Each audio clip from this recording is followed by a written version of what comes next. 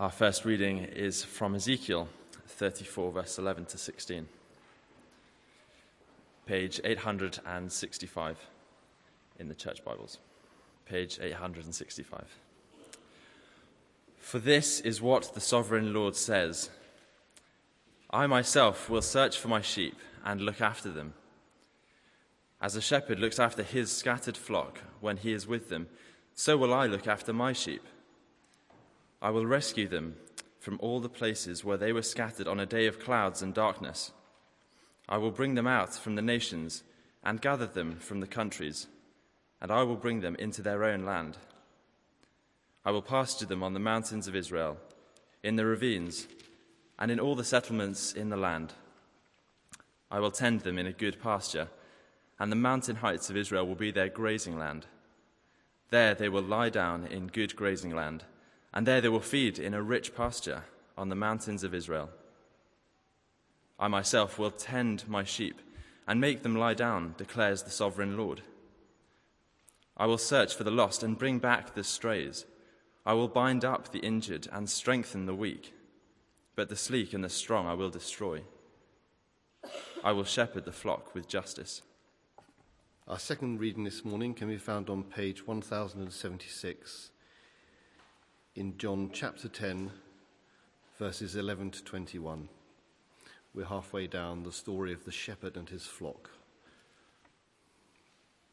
Page 1076. I am the good shepherd. The good shepherd lays down his life for the sheep. The hired hand is not the shepherd who owns the sheep. So when he sees the wolf coming, he abandons the sheep and runs away. Then the wolf attacks the flock and scatters it. The man runs away because he is a hired hand and cares nothing for the sheep. I am the good shepherd.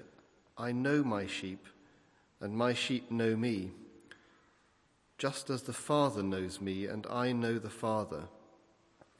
And I lay down my life for the sheep. I have other sheep that are not of this sheep pen. I must bring them also. They too will listen to my voice, and there shall be one flock and one shepherd. The reason my Father loves me is that I lay down my life only to take it up again. No one takes it from me, but I lay it down of my own accord. I have authority to lay it down and authority to take it up again. This command I received from my Father. At these words, the Jews were again divided.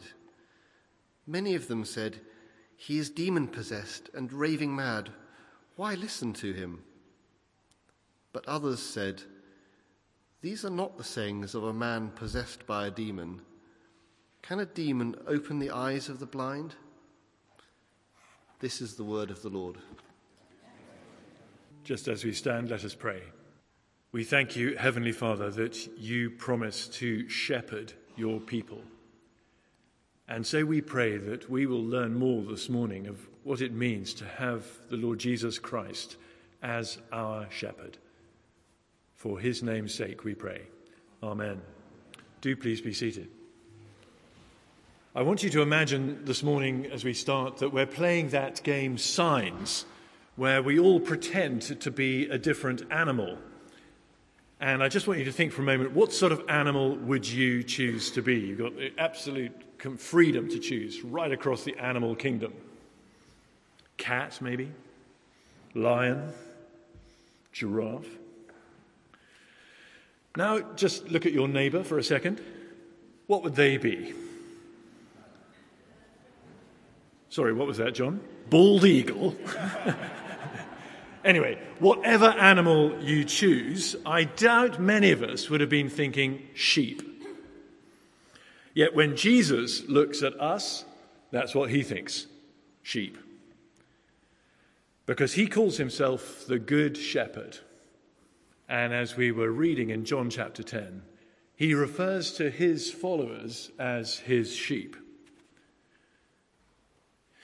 Now, life presents to us all sorts of troubles and problems, even for little Sebastian, and perhaps sometimes I think especially at a baptism.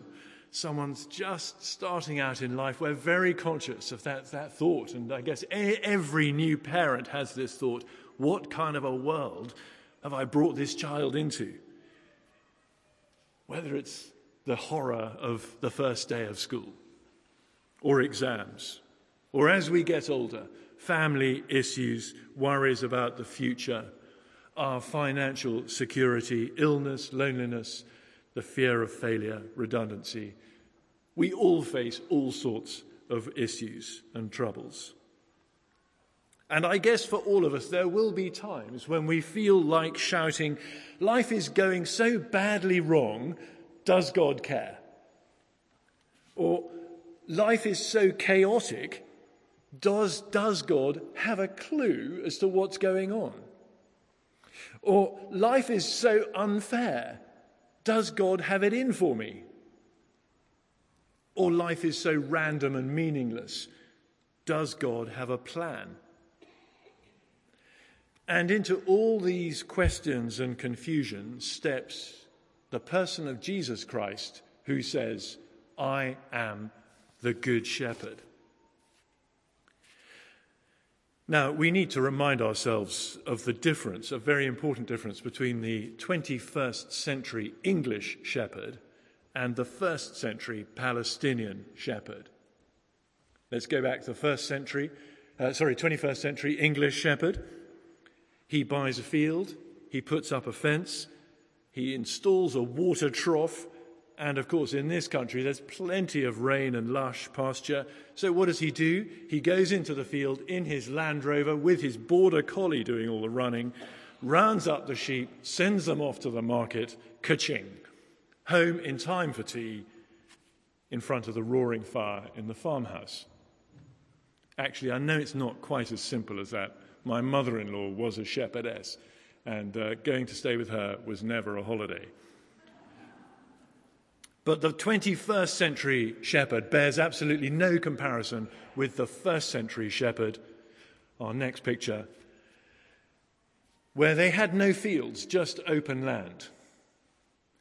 So the shepherd needed to keep an eye on his sheep all the time, and he led them from the front. He didn't chase them from behind, and he led them to pasture and to water, often sleeping out in the open with them in some rough and ready pen, protecting the sheep from predators, the wolves, the foxes, even the bald eagles. And Jesus is effectively saying, forget the Land Rover shepherd. Think of the 1st century up-all-night shepherd, the one who leads, protects, feeds, and cares for his sheep. And he says, I am that Good Shepherd. And we, his followers, are the sheep who need protecting, feeding, watching over. We need someone to help us to face up to the troubles and the confusion and the crises that lie around the corner, the wolves of life, if you wish. And of course, added to that, in Jewish culture, the spiritual leaders of the country and the people were called shepherds. We use the word pastor in a similar sort of way. But we read in Ezekiel chapter 34 of the fact that God will lead his people. Earlier in the chapter, it had described the bad shepherds who'd neglected the sheep. The religious leaders had not done their job, but God says, I will lead my sheep. So to the 1st century Jewish hearers, when Jesus said, I am the Good Shepherd, they knew, those who knew their Old Testament, knew that Jesus was likening himself to God. In fact, not just likening himself to God, saying, I am God. I am the Good Shepherd. And for the next few minutes, I just want us to see why Jesus is such a good shepherd. So first, to the person who says life is going so badly wrong, Does God care? Look at verse 11. Jesus says, I am the good shepherd. The good shepherd lays down his life for the sheep. Jesus gives. One of the shepherd's roles is to fight off predators. He cares for his sheep that deeply. And of course, Jesus, as the good shepherd, laid down his life for us on the cross when he faced the wolf of sin and death. As he faced the wolf on our behalf, as he fought off that wolf for us. Everyone knows, of course, that Jesus died on a cross. Many people will be able to tell you that Jesus died for the sins of the world. But do you realize that Jesus died for you? For me? For Sebastian? For us all? God does care. He cares so deeply that he gave his life so that you and I could be forgiven. Today, as Palm Sunday, starts the beginning of Holy Week, a week when Christians round the world will remember Jesus giving his life for his people. We'll be remembering the flogging and public humiliation. We'll be remembering the crown of thorns rammed on his head. We'll be remembering the spear thrust into his side, mocked as a failure, shamed as a criminal, God-forsaken as a sinner. Jesus says, I am the good shepherd who lays down his life for the sheep. And 4 times in that short passage we had read, he says, I lay down my life. In stark contrast to the hired hands who run away at the first whiff of danger. No, Jesus sticks around. He faces the wolves head on for us. You may remember the name Elsa Del Plas, who died in the Paris terror attacks last November.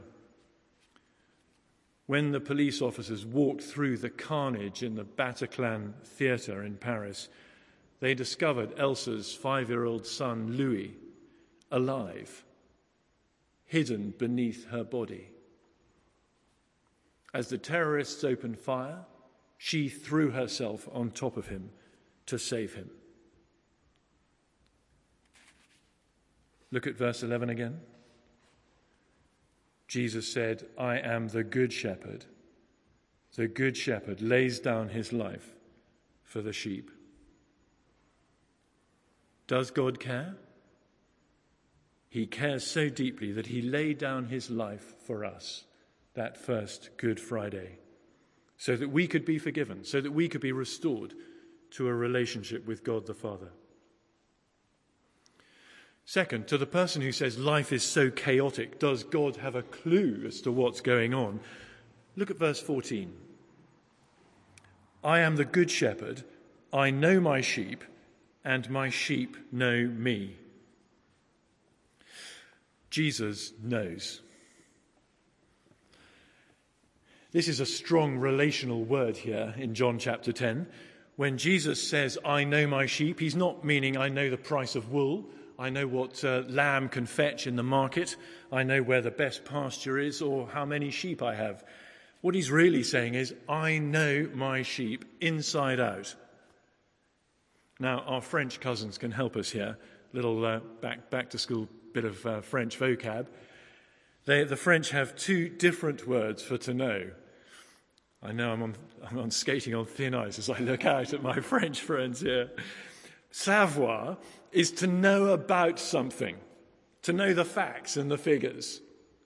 Connaître is to know somebody personally, to be in a relationship with someone. And this is the sense in which Jesus uses the word here in John chapter 10. Jesus knows us personally, inside out. The Good Shepherd is always on the watch. He knows exactly what's going on. He sees our problems, our troubles, our failures and successes. He knows us through and through. And what is so amazing, he knows us inside out, and he still loves us. Isn't that incredible? But look again at verse 14. Not only does Jesus know his sheep, the sheep know him. This is about a two-way relationship. Perhaps we might be confident about Jesus knowing us, but maybe less so about my knowing Jesus. Perhaps you feel a little bit like Boris Johnson, who once said, "I'm afraid my faith is like a very wonky aerial, and I sometimes find the signal pretty scratchy." Many would echo that, I think. Some have even given up trying to turn the radio on, stopped listening to his voice altogether. And if that's you, if you know that the shepherd knows you, how about retuning your radio? How about starting to listen to his voice? Maybe one of these courses, the Alpha course or Big Questions, is for you. Maybe a home group is for you. Maybe just coming regularly to church is for you, not just once a month or when it suits with other things, but committing every week to coming to hear his voice. Does Jesus have a clue? Yes, he knows us, and he still loves us, and he wants us to be in a two-way relationship with him. Third, to the person who says life is so unfair, does God have it in for me? Look at verse 16. I have other sheep that are not of this sheep pen. I must bring them also. They too will listen to my voice, and there shall be one flock and one shepherd. Not only does Jesus give and Jesus know, but Jesus includes. At times, the Christian church can seem like a rather exclusive club. And when it's like that, it's very unattractive. Here in John chapter 10, Jesus was, of course, talking to Jewish listeners. And they were very exclusive. The faith was just for them. In fact, in chapter 9, they chucked a blind man out of the synagogue because he had been blind and was therefore a sinner. And we don't want that kind of person here, thanks very much. But Jesus won't be restricted. Verse 16 says he has other sheep who are not of this sheep pen. I must bring them also, he says. What a mistake we make when we try to squeeze Jesus into a very narrow box that says, just for me and my type and my friends in my cozy little club that I call my church. Jesus was always including people. I love reading the Gospels and seeing how the people who others kind of rejected and called the outcasts, Jesus particularly welcomed in. The Christian church should be open to all. I rejoice in this church as with our 30-something different nationalities and all ages, from tiny tots through to senior citizens. I rejoice that we come from all sorts of different backgrounds, and that's how it should be. And our doors should be wide open to anyone who wants to come and find the Good Shepherd. Here in the New Testament, Jesus is reminding the people, his hearers, that God was the God of the nations, not just the God of the Jews. And what a good thing for those of us who are not Jews this morning, that people got the message. Personally speaking, I'm a Gentile. I'm not a Jew. So I'm so grateful that Jesus opens the doors to people like me. And we need to be really careful that we don't make the same mistake that Jesus' first hearers made.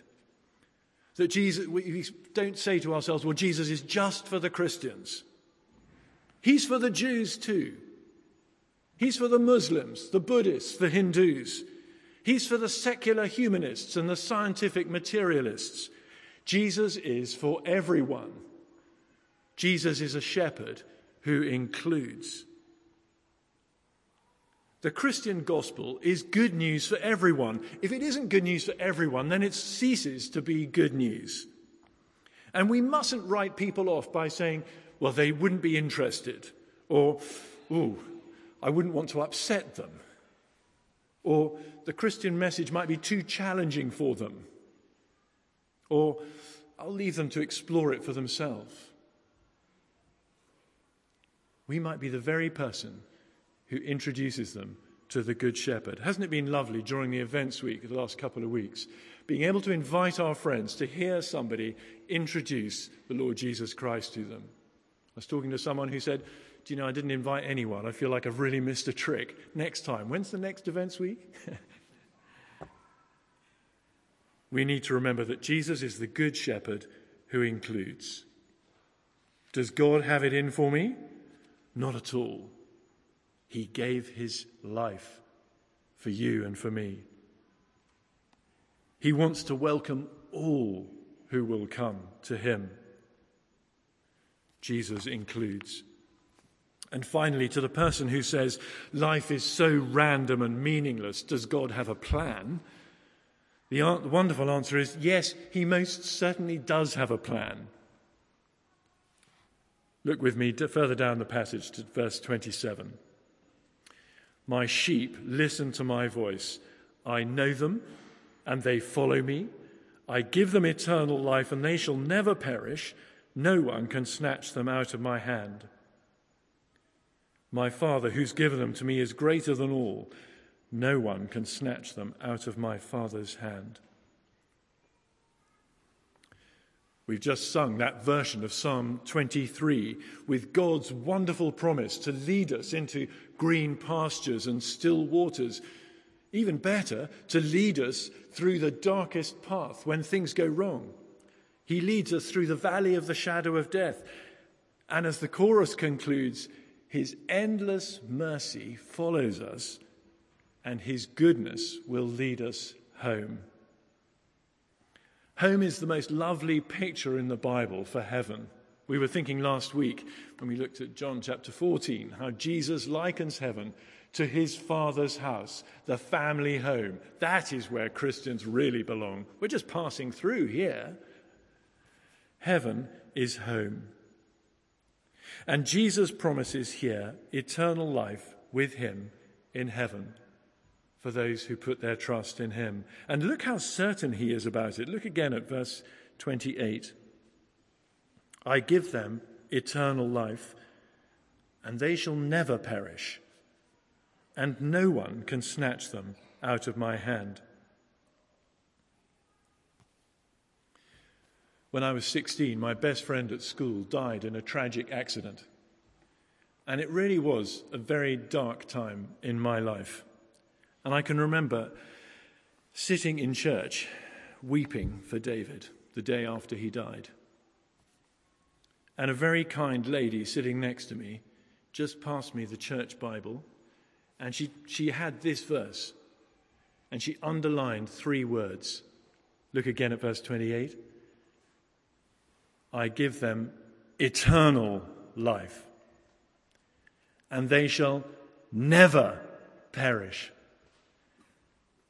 and no one can snatch them out of my hand. Does God have a plan? He most certainly does. It's the rescue plan that takes us all the way to heaven. And Jesus came as the Good Shepherd to give his life for us on the cross, so that when we turn to him and put our trust in him, our lives are in his hands, safe for all eternity. So, what a great shepherd. How do we respond to him? Well, did you notice the 2 different responses of Jesus' hearers in verse 19?